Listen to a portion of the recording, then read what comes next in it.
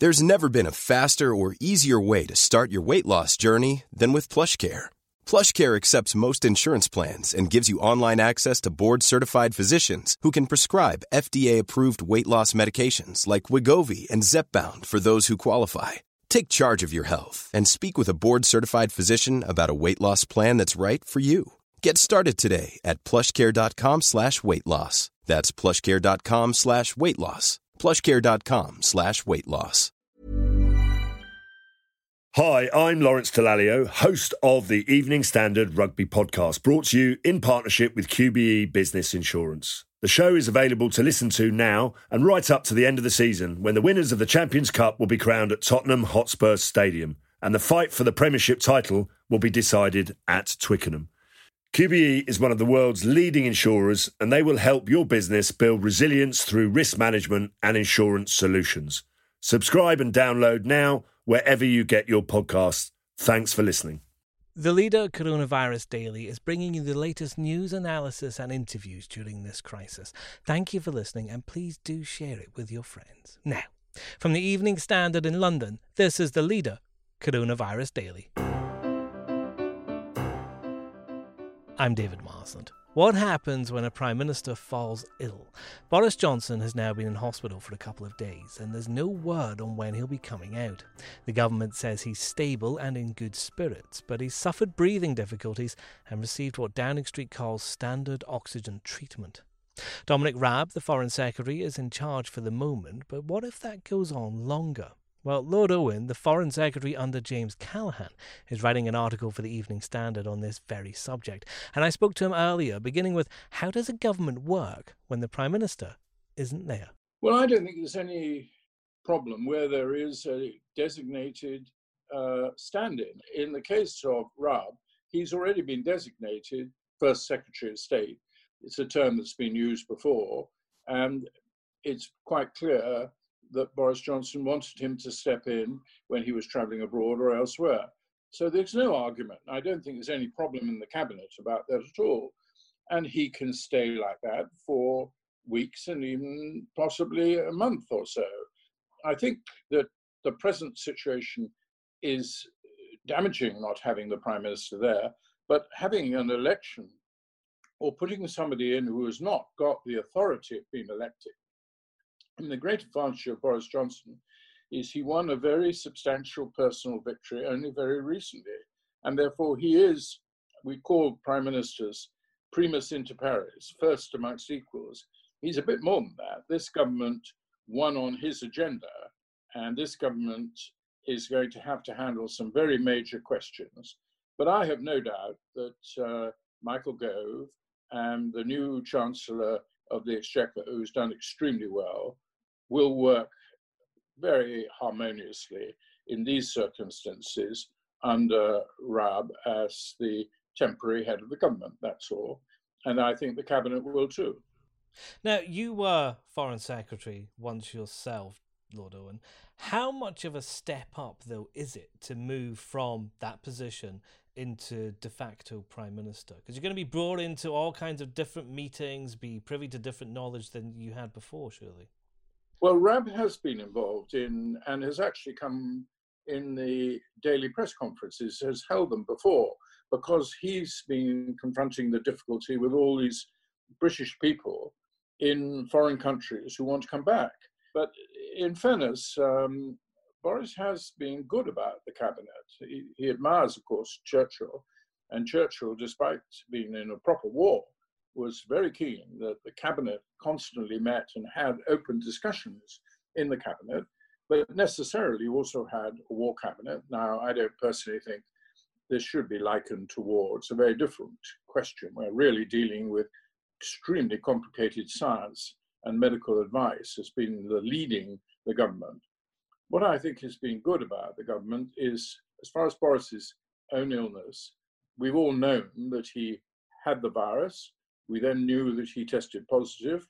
We know he's been in the apartment in number 1011. And unfortunately, he's had to be there by himself. His food was sort of passed through to him and that sort of thing. And you only had to see him when the second night that we all clapped and he came out on number 10 and clapped. That was a brave thing to do. He was obviously feeling absolutely lousy. And I have no doubt that he's in good hands, because St Thomas's Hospital was where I trained as a doctor and practiced. So I'm bound to think it's a good hospital. But also it was Florence Nightingale's hospital. So he's in very good hands.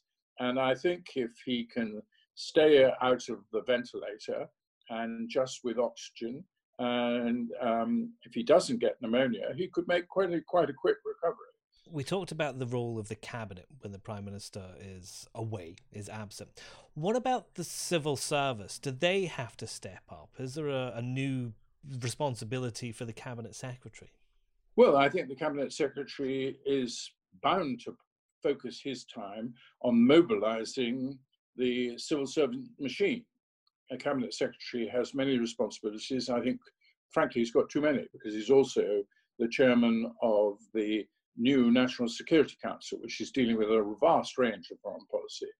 I think his time at the moment needs to be spent absolutely focused on getting the machine working.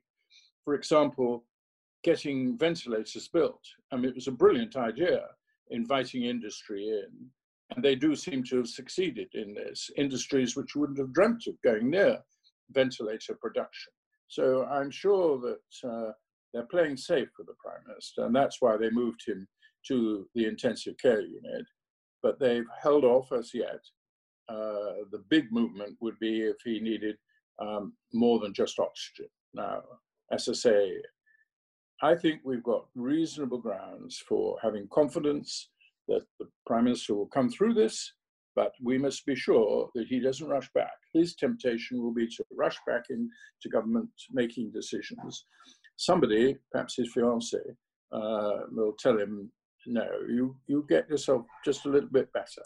But for how long can he be out before it becomes a problem? You mentioned that, the cabinet is strong enough that they can go on without him for a few weeks, perhaps even a month. What about longer than that? What if it takes longer? Without getting into the question of replacing a prime minister who's recovered from a serious illness and wants to take a week away from it all and really get his strength up while reading all the papers and reading himself in, he can still guide the government from checkers in this situation. But he wouldn't have to come out and do or even chair all the meetings. That he could leave. Rob is experienced, I mean, he was appointed by Theresa May to lead the negotiations and then resigned. She wouldn't have chosen him if she thought he was a fool, and he's certainly not a fool. And I think he's doing well as Foreign Secretary. Not easy time. And anyhow, he's the man who Boris Johnson had confidence in and appointed him to be his deputy. So the cabinet could go on fairly confidently for some months, would you say? I certainly think after a month of absence, people would start to make questions, but I think he should certainly have the capacity for it. I mean, practically no prime minister has been totally honest about their health. Macmillan was not honest about his health. He resigned on the basis that he was too ill to carry out. In fact, he knew that he just had a normal prostate operation. He didn't have cancer. I think he knew his time was up and he wanted to go. The tragedy, really, is not just prime ministers. Hugh Gaitskell in 1963 was on the cusp of being prime minister. Everybody knew he would have won the new general election. And he developed lupus erythematosus. It's an illness that people usually recover from, or a chronic illness. But he died in very few days, and it was a tragedy for the Labour Party is that lose their leader. But many of us believe, and I certainly do, it was a tragedy for the country. So we've had deaths, we've had to deal with difficulties. We've got a lot of experience about this, and I wouldn't allow some of these rather high-flown journalists who know absolutely zero on most of these issues, pontificating day after day, just shut it down. He's ill, let's all wish him well and get on with the task with the present cabinet ministers. Next. By November, Eden was in a very bad state, not at all well. He resigned as Prime Minister on the 8th of January, 1957, and really a very distinguished career was ended by illness. More from Lord Owen. What can we learn from history in a time like this?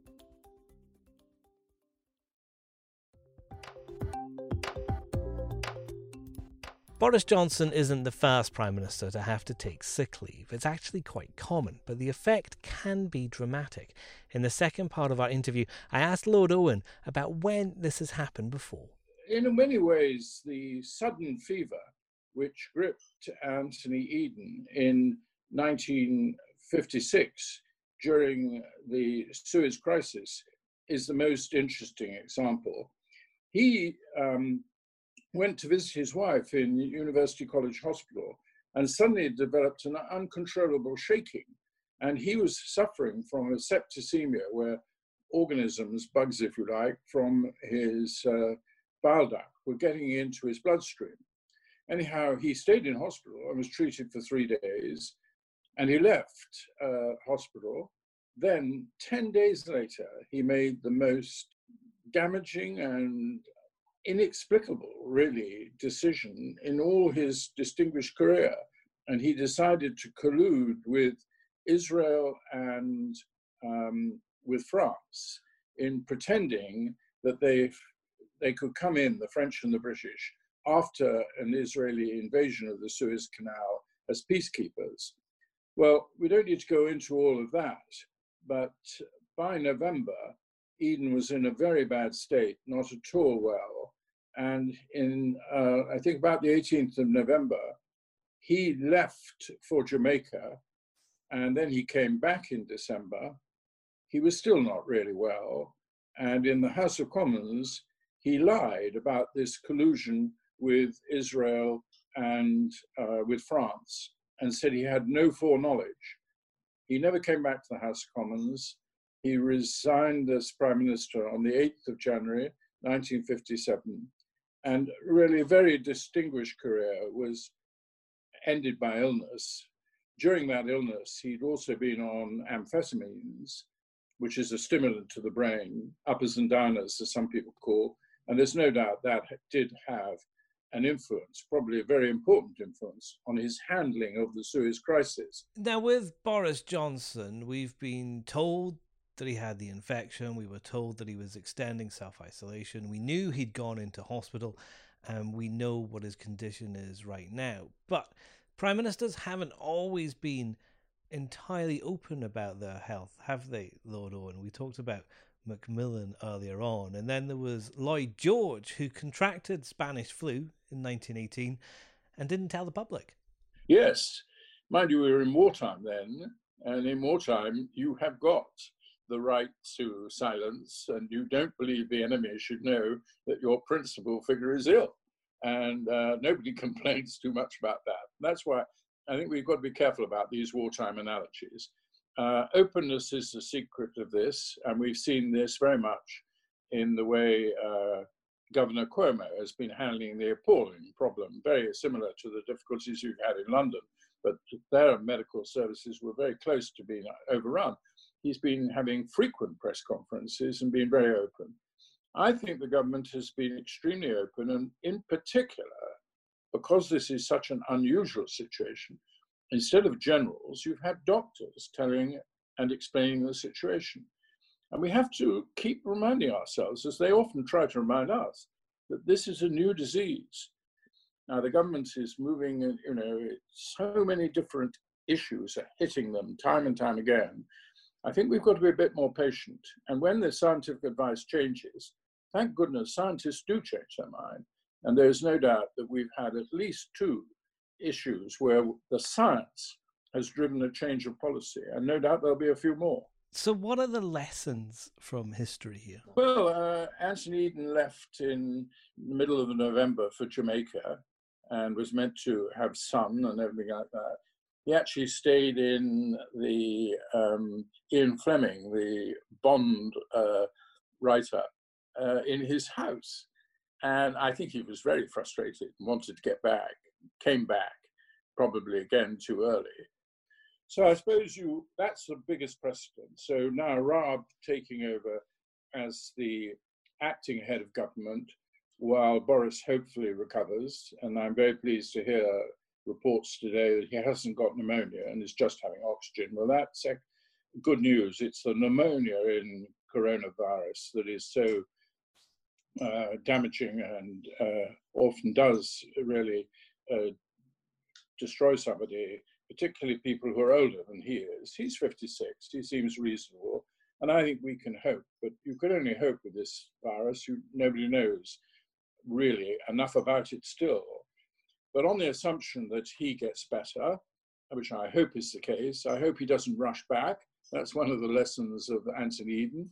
And I hope that he returns as Prime Minister fit and well. And I think there's a good prospect of that. Let's hope. And that's The Leader. We're bringing you interviews, news and analysis every weekday. Please do subscribe through your podcast provider to make sure you don't miss out.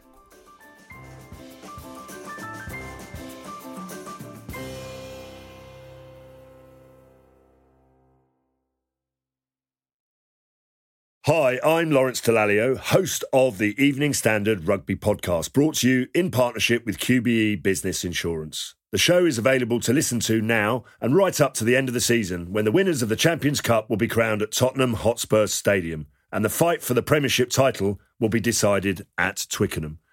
QBE is one of the world's leading insurers, and they will help your business build resilience through risk management and insurance solutions. Subscribe and download now wherever you get your podcasts. Thanks for listening.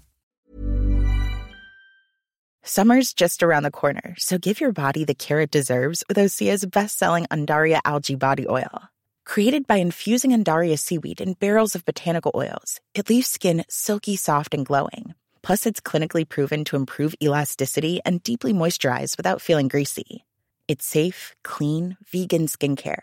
Get 10% off your first order at OseaMalibu.com with code GLOW, plus free shipping on orders over $60.